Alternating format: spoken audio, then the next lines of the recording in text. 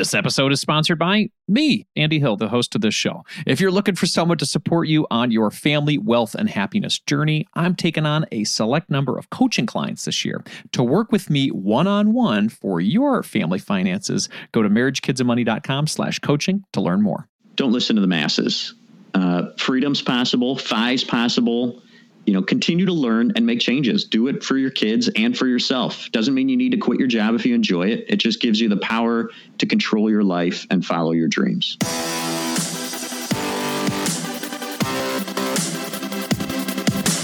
This show is dedicated to helping you strengthen your family tree and live financially free. Welcome to the Marriage, Kids, and Money podcast, everybody. This is Andy Hill, and today we're going to do two things.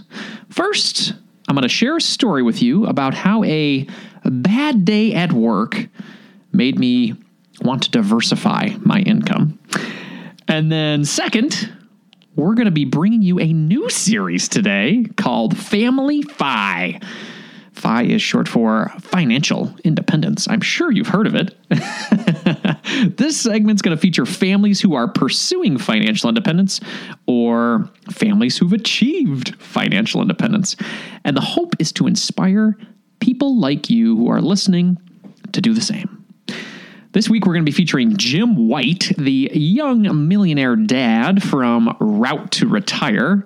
And you're really going to like his story. It is very inspiring, especially for you fathers out there. All right, let's jump into today's show. In mid-2016, I had a pretty rough day at work, we'll say. My manager called me into his office to inform me that there would be some changes with my position. And this is a position that I had really grown to enjoy. I was proud to have built a team with 3 folks based on some solid sales wins that I had completed during the previous years. It was an honor to see the growth there, really. So I'm in sales, so I would win a piece of business with the partnership of my team, and then magically, someone would get a full-time job. It was cool. And then we'd win another piece of business, and somebody would get a job, and then another. And it was something that made me feel really good. I liked the fact that when I worked hard and earned the company revenue, someone got a job. It was cool. So when my manager told me that I would no longer be managing those 3 people anymore, I was pretty devastated. And furthermore, my role of leadership on those accounts that I had won was no longer required either. I wasn't being fired or demoted. I was just being shifted. So looking back, though, I understand why my management made these decisions. And, 3 years after the fact now, today in 2019, I think the move has been really good for the company. And I've been able to help in a bunch of other areas to grow business and help with leadership roles. But that day when I got home from work I was pretty bummed. In fact, I was more than bummed. I was scared. With Nicole stopping her job a couple years earlier to raise our kids at home, I was the only income source we had as a family. And honestly, that freaked me out a little bit. I thought if my job could be so easily adjusted or shifted, they could just as easily let me go. And then where would my family be? So after a couple of days of thinking over my situation, I decided 2 things. The first thing was I'm going to work hard to make this new position the best it can be. And the second thing I was going to do was to investigate ways for me to never feel so vulnerable again. As much as I liked Nicole staying at home with the kids, I did feel very, very, very nervous about our single income household. And that was a lot of pressure for me. A big part of the reason we wanted to pay the mortgage off so fast. A lot of it's due to personal stress. And when you're the single income earner and you've got a lot of that stress, you got to perform or else, right? So as part of my investigation to build my confidence and decrease my family's vulnerability to job loss, I decided it was time to diversify my income. Essentially put some more legs on my one-legged income stool, in a sense. After listening to podcasts and reading personal finance books, I decided we would construct a 5-legged income stool over the next 5 years. And that would help us with a little bit of independence. Not necessarily financial independence, but enough independence where I wouldn't feel so freaked out the next time my manager decides to make a change. Or if there's a senior management change in general, we've got a whole nother manager. So let me walk you through those 5 legs at a very high level. Number 1, my side hustle. What you guys are listening to right now. Although I don't make the big bucks with this podcast, I do feel more comfortable that I have some money coming in. And if I really needed to make more, I would amp up my typical, 10 to 20 hours a week that I'm spending on this and increase my income. So last year I made $13,000 working very part-time. So if I had 3 to 4 times the amount of hours, in the case of a job loss, I would be able to take that to 40 to 50K. Not enough to take care of my family's annual expenses for sure, because we're around $60,000 per year, not including health insurance, that is. But it would be, it'd be a good start. Number 2, Nicole's side hustle. So last year, my talented wife took her skills for home organization and got a part-time gig out of it. She's now working for an awesome company called All Sorted Out here in Metro Detroit. I'll put their link in the show notes if you guys are in Metro Detroit and you guys need some tidying around your home. That's essentially what they do. They go into people's homes and they create order.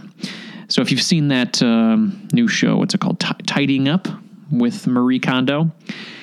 It's like that, but they don't leave the house like Marie does. Marie comes in and says, hey, here's all the things you should do. Bye. See you in a little while. No. They stay. They do the tidying up for you. So she does this gig on a few select weekdays and weekends per month. So the money isn't huge because the hours aren't huge either. But it definitely adds more to our overall family income. And more importantly, it's an outlet for an awesome, awesome skill that Nicole has, and it makes her happy. It could grow into a full-time gig when the kids are in full-time school, but for now, we're enjoying the very, very nice flexibility that it allows for our young family. Number 3, rental property. You guys have heard me talk about this a lot. This year, we have a goal of buying our first rental property. We've been saving up a lot of our extra money since we paid off the mortgage in the fall of 2017. And as of last week, we have about $80,000 saved. Nuts. We are so excited. We feel with a rental property in Metro Detroit, we project we can make a profit of around $6,000 per year. And if we take on some of the things like property management and some of the other expenses, it could be a little bit more. But we are estimating on the conservative side. And then we plan to do the same process for the upcoming years as well. So then we'll have 2, then we'll have 3, and so on and so on. We're starting with 1. We want to make sure we like it first, of course. But outside of the income diversification side of things with the rental properties, I'm just excited to have a family business that we can do together. One for my kids to work on with us. And if they are contributing to the business, we can pay them. And then they can invest for the future as well through something like a Roth IRA for kids. So another fun route of this income diversification. All right, number 4, a taxable brokerage account. So I've been contributing to my retirement accounts for over a decade now, and I will continue to do so. But I also want to invest for some pre-retirement money. That way, if I want to access it before retirement age, I'm not hit with penalties and taxes and all that stuff. For that reason, I started investing in a taxable brokerage account with Vanguard last year. I don't really have that much in there right now. It's around $3,000, but it's a start, man. I am hopeful that this will grow over time, over the coming maybe decade, so I have a lot more to utilize if need be. And it'd be great to grow this to, I don't know, maybe like $250,000. And then we'd be able to use the dividend to fund our lifestyle. It is doable. I just need to keep contributing and have lots of patience to let the compounding do its thing. Number 5, my career. I'm really proud of the career I've had thus far, and I'm actually really excited to see where it goes in the future. My single best income source right now is my career, and the way it's going over the next 5 to 10 years, it'll probably continue to be that way, so I need to take advantage of where I am. And for that reason, I'm going to continue to work hard, go above and beyond to meet my objectives, and take advantage of the great benefits that my company offers to me as well. I get a 401k match. I have the high deductible health plan, which I can then use an HSA. And then we also have an employee ownership program. So the longer I'm there, the more ownership I have. But while I'm crushing it at work, I'm going to be slowly but surely growing other legs to my income stool. I think this will make me feel less stressed, more confident, and may just turn me into a better employee. So we're about 3 years into that 5-year plan. Conservatively, I guess that we'll be able to make around $70,000 to $80,000 per year without my full-time job by year 5. That is the goal. That is our projection. And a bulk of that would be coming from this side hustle, then Nicole's, then real estate, then brokerage. That kind of situation and income outside of my full-time employment will definitely make me feel more confident, secure, and less stressed. I just know it. And I think that would be good for me, my family, my wife, and definitely my employer as well. So that's my 5-legged income stool plan. I would love to hear what you think, if you have some other legs to add to this stool. I'm new to this whole income diversification thing, but I'm excited about it. I think it's a great way to feel more secure and less stressed, and would love your feedback. So connect with me on Twitter or Instagram at Andy Hill MKM. That's at Andy Hill MKM, so we can keep the conversation going. And who knows, if we support each other on our missions, we may just reach our goals sooner. We'll be back to the show after a word from our sponsors. Are you looking for someone to walk alongside you on your journey to family financial independence? Well, I would love to help you achieve your goals and help your family thrive. I work with couples, individuals, and families all around the U.S. via video chat and can assist in the following areas: becoming debt-free, growing your net worth, crafting and sticking to your budget, reviewing Coast Fire plans, developing strategies to build generational wealth for your kids, and designing your future work optional lifestyle. Doesn't that sound nice? If you're interested in working with me one-on-one, you can book a time with me by visiting marriagekidsandmoney.com/coaching. I would love to help you strengthen your family tree and live financially free. Visit marriagekidsandmoney.com/coaching to learn more, or you can click the link in our show description. If you're looking to improve your financial situation, it helps when you're able to cut out unnecessary costs. Cell phone services are a necessity for sure, but we don't need to be overpaying for them, right? That's why I like Tello Mobile, a phone service worth talking about. We've been fully on board as a family with Tello for over 2 years now, and we are so happy that we made the switch. For us, the reception and data service is better than Verizon, and our costs were nearly cut in half. Tello runs on the T-Mobile network, and it's wowing new customers like us with their rock-bottom prices and stellar service. With over 10,000 reviews, Tello is rated as excellent on Trustpilot, and this is quite rare in the wireless world. Nicole and I went for the unlimited data, minutes, and texting plan for only $25 per month each. Isn't that crazy? You heard that right. $25 is their most expensive plan, actually. And Tello is running a special offer for MKM listeners right now. Check out Tello today at marriagekidsandmoney.com/Tello. That's marriagekidsandmoney.com/Tello, and use the code MKM20 to get 20% off on your first month of service for any Tello plan above that $10 per month mark. Again, use MKM20 to get 20% off at marriagekidsandmoney.com/Tello, and you'll be supporting this show. Hurry up. The code is valid until April 19th, 2024. marriagekidsandmoney.com/Tello. Thank you for considering our sponsors, everybody. Let's jump back into the show. For our Family Fi segment, we're talking about achieving financial independence with kids. Now, a lot of people out there think you have to choose one or the other. You can't have financial independence if you have kids, or you can't have kids if you want to have financial independence. One or the other, right? My guest today completely disagrees with that sentiment because he's talking proof that you can have both. Jim White is my guest today. He's a father, husband, and recently he left his 9-to-5 job after becoming a millionaire and reaching financial independence at the young age of 43. Welcome to the show, Jim. Hey, Andy, excited to be here. Awesome, man. So what does financial independence mean to you?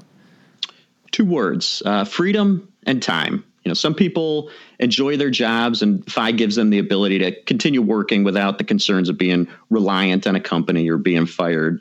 But for me, after 20 years in IT, I just was ready to get out, and FI now gives me more freedom. It gives me the freedom to chase my dreams and work on things I've always wanted to do. It gives me the freedom to spend more time with my family and gives me more time to exercise. I had a hard time finding time to fit that in when I was working. And now I can get up in the morning with my daughter, spend a little time with her before school, go exercise without any big rush, come back, work on my blog, and then spend more time with my daughter again after school. It's been a bit of an adjustment, but I'm loving it.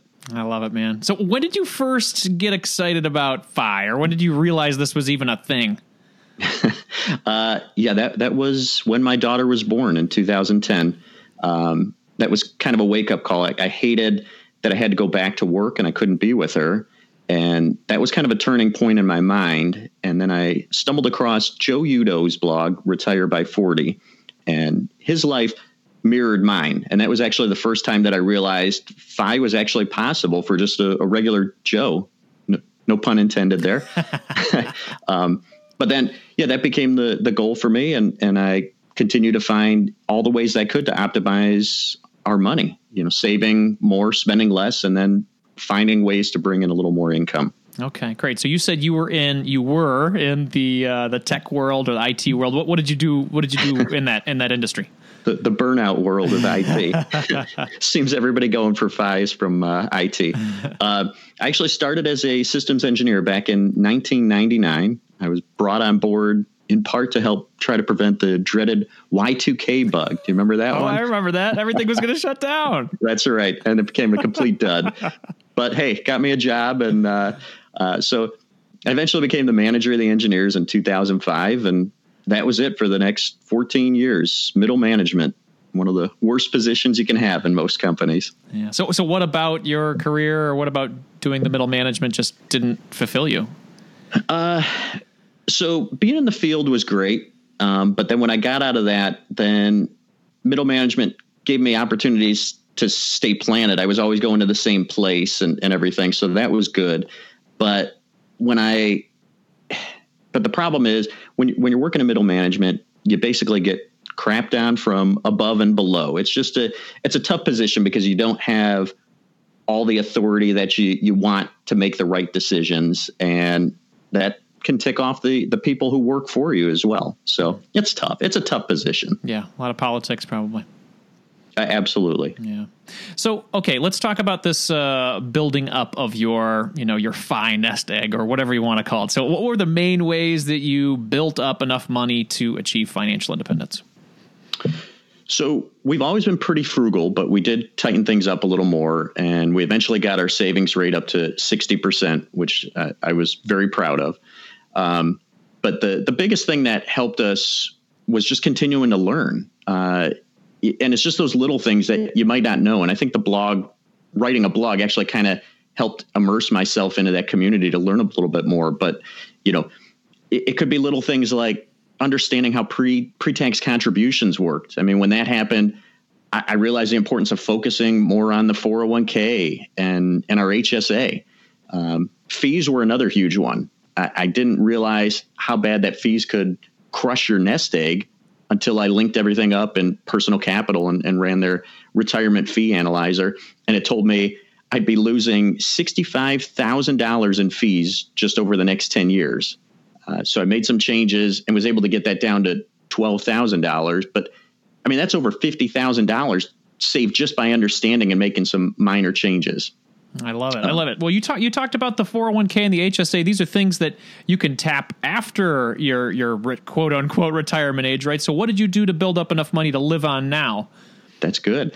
So yeah, we could talk about that a little bit more, but one of our big plans is to do Roth IRA conversions.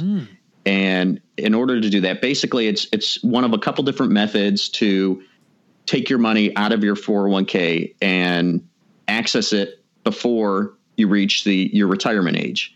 And there's different ways to do it, but basically by doing a Roth conversion, you pay taxes on the money at the time you convert it, but it has to sit and bake for 5 years. So the first thing is you don't want to move it all over at once, because if you do that, that's going to be a real big tax bill. So most people form a ladder and they move an amount of their expenses over every year, and that's kind of how they go with it. But for us, I brought in a financial advisor and talked with him a little bit. He actually wants to be a little more aggressive. And so we're going to bring over a little bit more than that and try to get this done in about 5 to 10 years. But once it's over there, then we have to wait for 5 years until we could touch the money. Otherwise, we'd be penalized. And I think it's a 10% penalty. So we had to save enough cash basically on hand in order to make it for 5 years. Okay. So as you're doing the ladder, you're pulling money from the Roth into, I'm sorry, are you pulling it from traditional to Roth, or is it in Roth right now? So we've just moved everything from our 401ks into traditional IRAs. Okay. And so doing that, there's no penalties, there's no taxes. That's a free move to make. But then we'll be moving from the traditional IRAs to the Roth IRAs. Okay. And that's when we'll hit the tax bill. So you'll hit the tax bill when you're not really making very much money at all. So your tax bill will be very, very little. That's exactly right. And that's the reason. So that's the reason that I quit my job at the end of this past December, was so I could start a fresh year. We haven't done any conversions, but this coming year, then we won't have a lot of income reflecting. So we shouldn't have anything else to pay taxes on other than these conversions. Wow. Okay. So if you convert, let's just say you convert $50,000 from traditional to Roth in that conversion year, you're essentially saying, hey, I made $50,000 this year if you have no other income coming in? That's correct. Okay. So you'd get taxed at the $50,000, a guy who makes $50,000 a year, a family that makes $50,000 a year. Exactly. And so you wouldn't get taxed at the $50,000 because obviously you have your standard deductions and all those kind of things. So, it's actually a really big benefit to be able to do this. So it was 2018, you get the $24,000 standard deduction. So it's I'm just making this up. It's not $50,000, but it would be $26,000 or even less because you've got other deductions to deal with, right? Right. Exactly. Wow. Okay. And so what is that, like the 10% tax bracket? I don't even know all the brackets. That's a good question. I don't know. Something very small. It's the smallest one. Let's just say that. Okay, I got into the minutia a little bit there. Sorry, I wanted to help people understand. Like, okay, how does somebody do this? And obviously, there are smart ways to do this. And it sounds like you met with somebody that helped you to figure it out. Obviously, you are somebody that dives a lot into the details, and you've had a blog, and you interview people, and you see what other people are doing. But even so, you wanted to make sure, hey, I want to make sure I'm doing this right. This is my family that I'm taking after here, and I want to make sure I do it right. So how did you find that person, and then how did you know that they were the person to help you out? Yeah, I don't claim to be an expert by any means. I do share what I learn. I like the stuff. I'm good at it, but I know I don't know everything, and so I want to hire guys that are smarter than me to help me figure this out. And I've actually had a couple financial advisors. But I settled on the last one. I love this guy. Because he's doing exactly what we want to do. He he's an accountant, but he's traveled to other countries to live for a few years. He understands the ins and the outs, and that's what I need. I need a guy who understands and knows this stuff inside and out. Awesome. Well, if he's looking for more clients, I'm sure we can put him in the show notes, especially somebody who's looking to repeat this lifestyle. So he'd love it. Very cool. Very cool. So let's talk about the, what we talked about at the top of the show right now. So, why do people say that financial independence is not possible with kids? Well, why do you think people say that? That one actually bugs me a lot. I actually have plans to write a post on this in the future. My daughter's only 8. But I don't see the problems with reaching 5 with kids. I think it's just an excuse to go, well, we have kids. We can't do that. Our daughter does gymnastics, but she's not at the crazy expensive gym. It's through an awesome gym. That's a little further to go, but it saves us a ton of money. She goes to a very good public school. And guess what? She eats food. You believe that? Yeah. but we shop at Aldi. So let her eat as much as she wants. I mean, it's those kind of things. It's really, you want the best for your kids. You don't need to spend thousands of dollars on Christmas and birthdays for them to have these elaborate things. I mean, they're going to be happier. They'd be happier more with you reaching financial independence and having the time to spend with them than they would you giving them material things that they don't really need. Yeah, I hear you. And I mean, your point is, we get caught up in this lifestyle inflation and the creep, and we think, well, this is what our kids need to be happy. And at the end of the day, when we all look back, it's like, well, I wish I would have had more time with my dad, or I wish I would have had more time with my mom, or whatever it is. And those are the really things that really matter. So I appreciate that. Thank you for sharing that. And it's kind of, it's one of those questions I had to throw out there because you and I are in the same position, sort of a softball, but I want to hit that. I want to hit that point because, a lot of people that are out there that are doing this financial independence thing, maybe don't have kids. And so people who see that are saying, well, it's nice for them. They don't have kids. But I'm glad to talk to you today because it's something that you're combining not only in being financially responsible, but it's also something that is a personal goal for you as a father, which is very inspiring for me. So thank you. And I'll add this, Andy. I mean, I think it's actually good for the kids, too, to see this. I mean, I open up to my daughter about everything that we're doing. She knows the money stuff. She knows why we bought a rental property. She understands. I don't dive into the details. She's 8, but she understands the concepts. And that's going to be important for her down the line. If we just spend our time not paying attention to Fi and spend our time throwing gifts at her, well, now she's going to grow up to be materialistic. And that's exactly the opposite of what we want. Right. Absolutely. Well, you mentioned the rental property. So how are you guys? You guys have one of those where you live right now. Is that providing you income as well? So it's funny because in preparation of our move to Panama, we sold our house. So we're now living in an apartment, but we do own a duplex, and that's providing a good stream of income every month for us. Excellent. Okay, so you've got a little bit of real estate. We got the Roth IRA ladder, and then a big savings bucket. Okay, I appreciate you breaking it down for us. So let's talk about this life going forward. You mentioned Panama. That just popped in there. What is Panama, and what are you talking about? Tell us what that means. It's not Panama City. We have a lot of people that when we tell them we're moving to Panama, think we're moving to Panama City, Florida. We're moving to the country of Panama. But initially the plan was we wanted to. Well, it was my plan. It wouldn't be my wife Lisa's plan. This was all me. But initially the plan was, hey, I need to reach financial independence sooner. I need to be done with this job as soon as I can. I need time to spend with my daughter. And so we looked at geo arbitrage. And at the time, I didn't know what that meant. For listeners who don't know what that means, that's moving to another location, could be another city or state or country, in order to take advantage of the lower cost of living. And I didn't know what that was at the time. I was pretty proud of myself. I put that together myself. But so that was the initial plan. But then we realized if we hated it there and wanted to come back, I'd have to go back to work. and we didn't like that. So we just kept saving as if we're going to continue living in the U.S., but we did still decide that we wanted to do that anyway. Okay. So when are you going?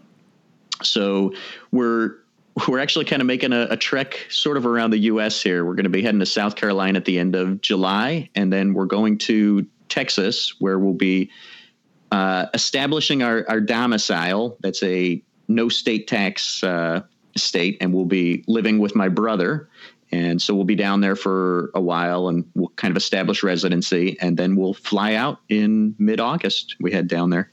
Wow. And then the plan in mid-August, is this a permanent living situation? Is it 3 months on, 3 months back in? What do you think?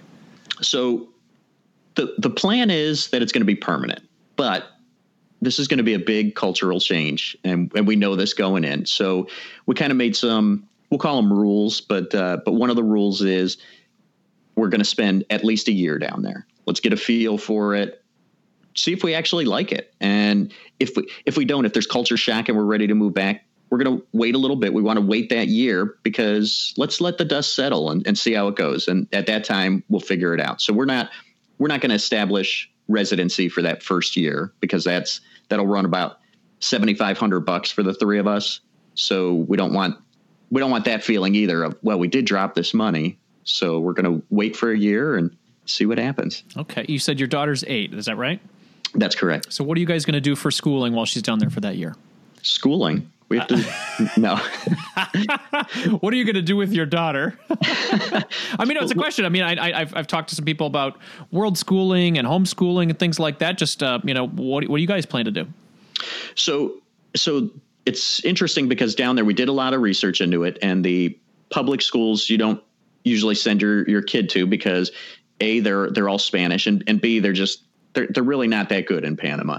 But the international schools like you're talking about are excellent. And, compared to here, I mean, I'm in the Cleveland area, and, public or private schools here, I think the average is about $18,500 for private school per year.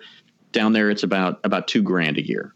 So, but here's the catch. I talked about establishing residency, and until we establish residency, we're basically tourists in the country. And that means we have to follow their rules, which is that you can't be in the country more than 6 months before you have to leave for 30 days.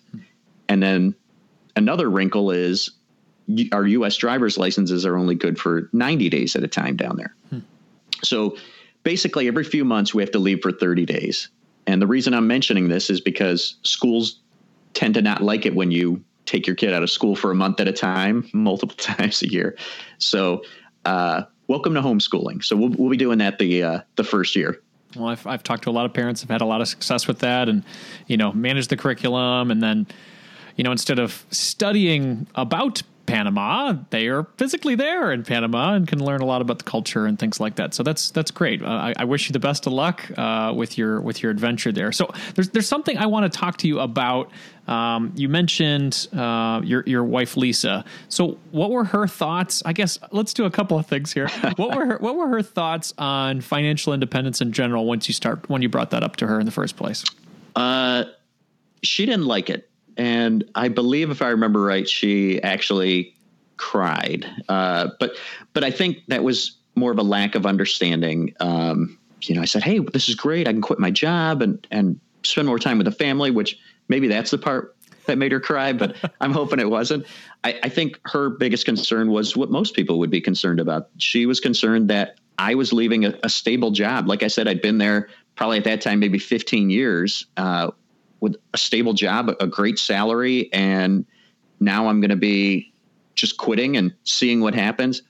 But for her, the big change came, and she wrote one of the most popular posts on my site ever about her feelings and what changed her. And that was, we're not usually staycation type of people. We usually go places, but, a few years ago we did a staycation during Christmas, and my daughter was home from school, and the three of us just spent that week or two together, and she loved it. She said, this is great.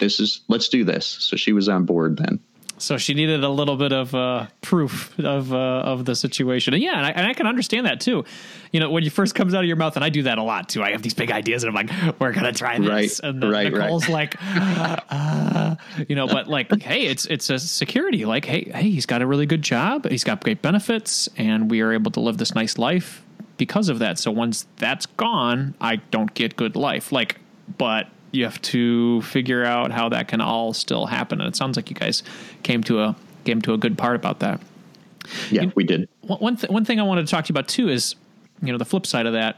While you were in this job, that I mean, you appreciated the benefits and you appreciated the pay, but at the end of the day, you did not personally enjoy. Is that fair to say?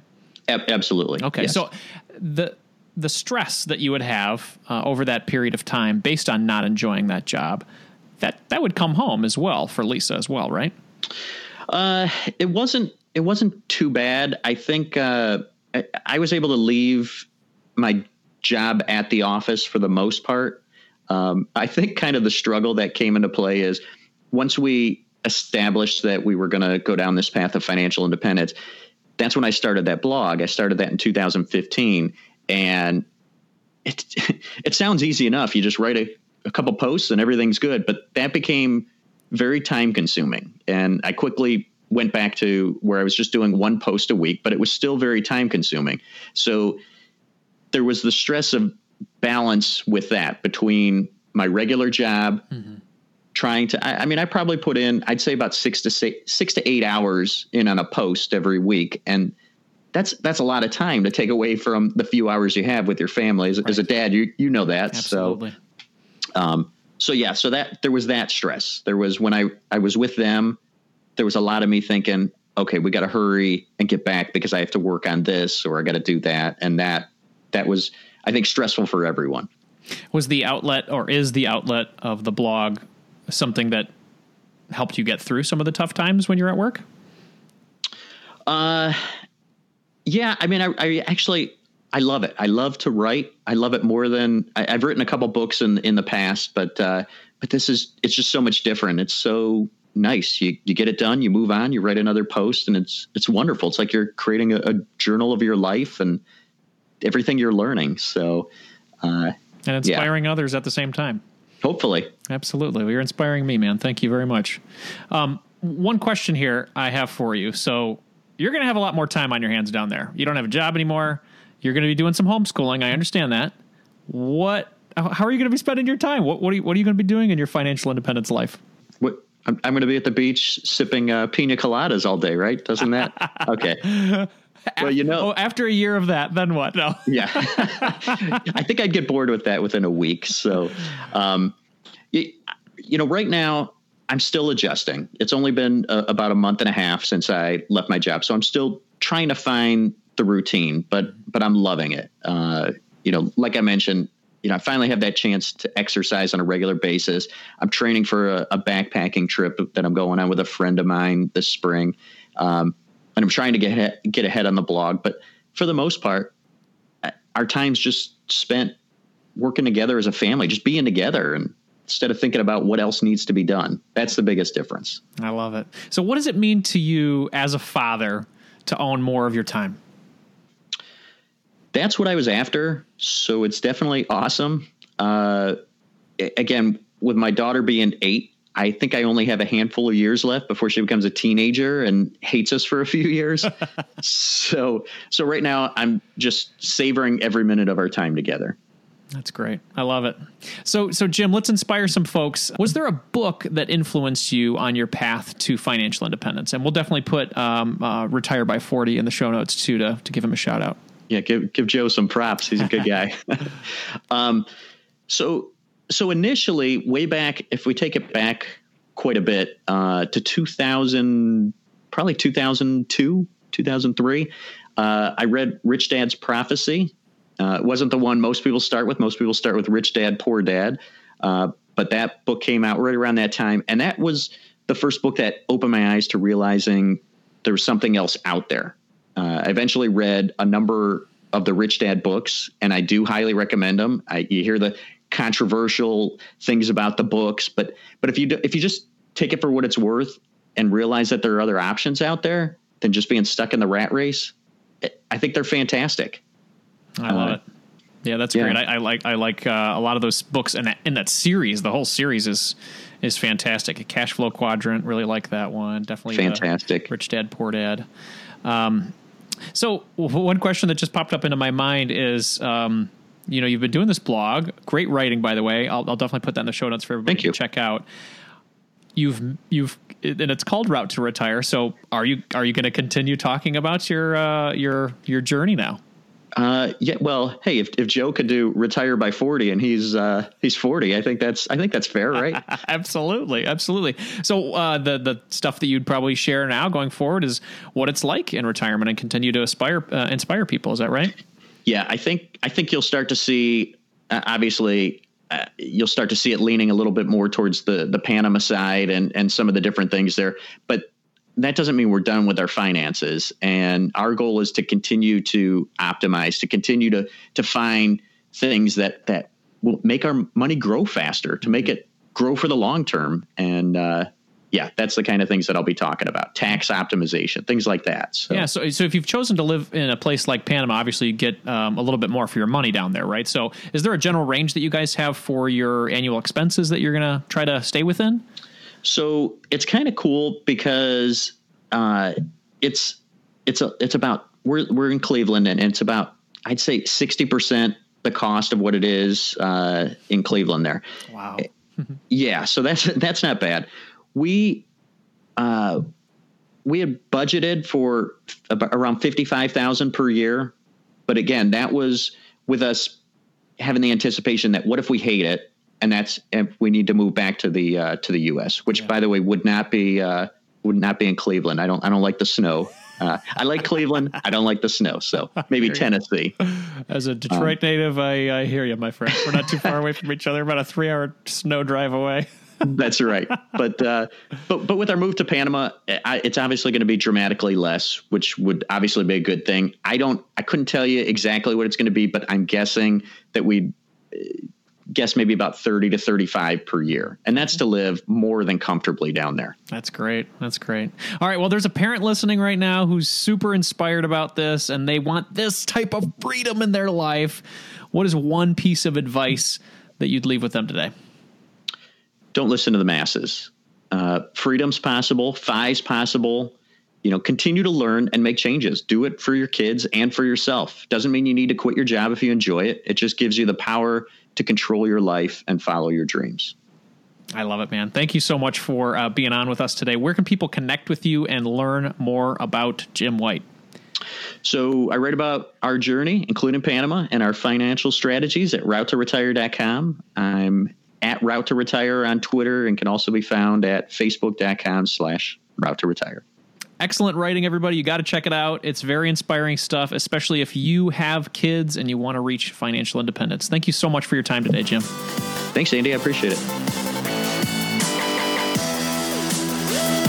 What an inspiring story of living a life of adventure, family, and freedom. Congratulations to Jim and his family. Here are my top 3 takeaways from my conversation with Jim White. Number 1. Educating yourself can save you tons of money.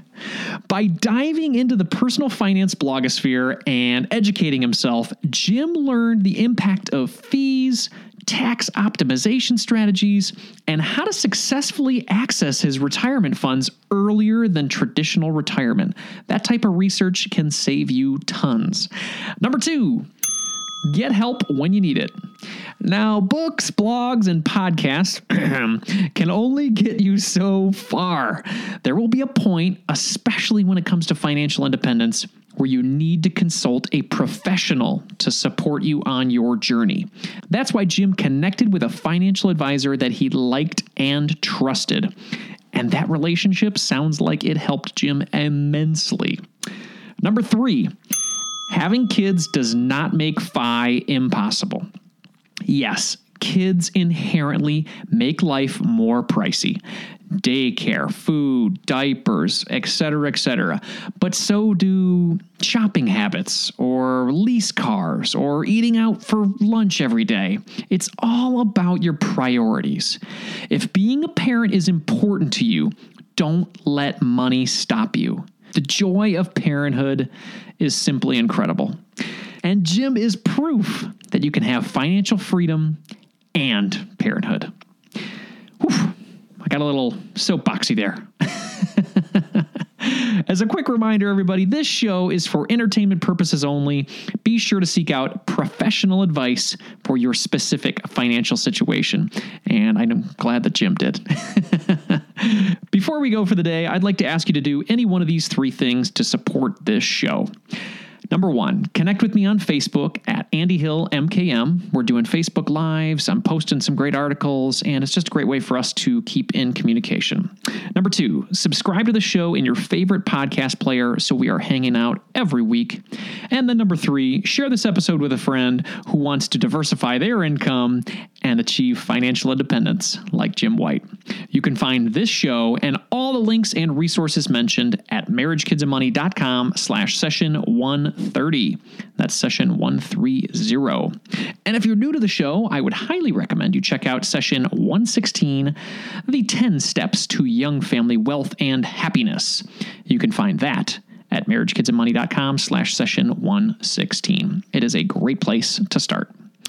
In the spirit of growth and inspiration, I'm going to end the show with a quote today from Anthony Brandt. Other things may change us, but we start and end with the family. Family first, my friends. Carpe diem.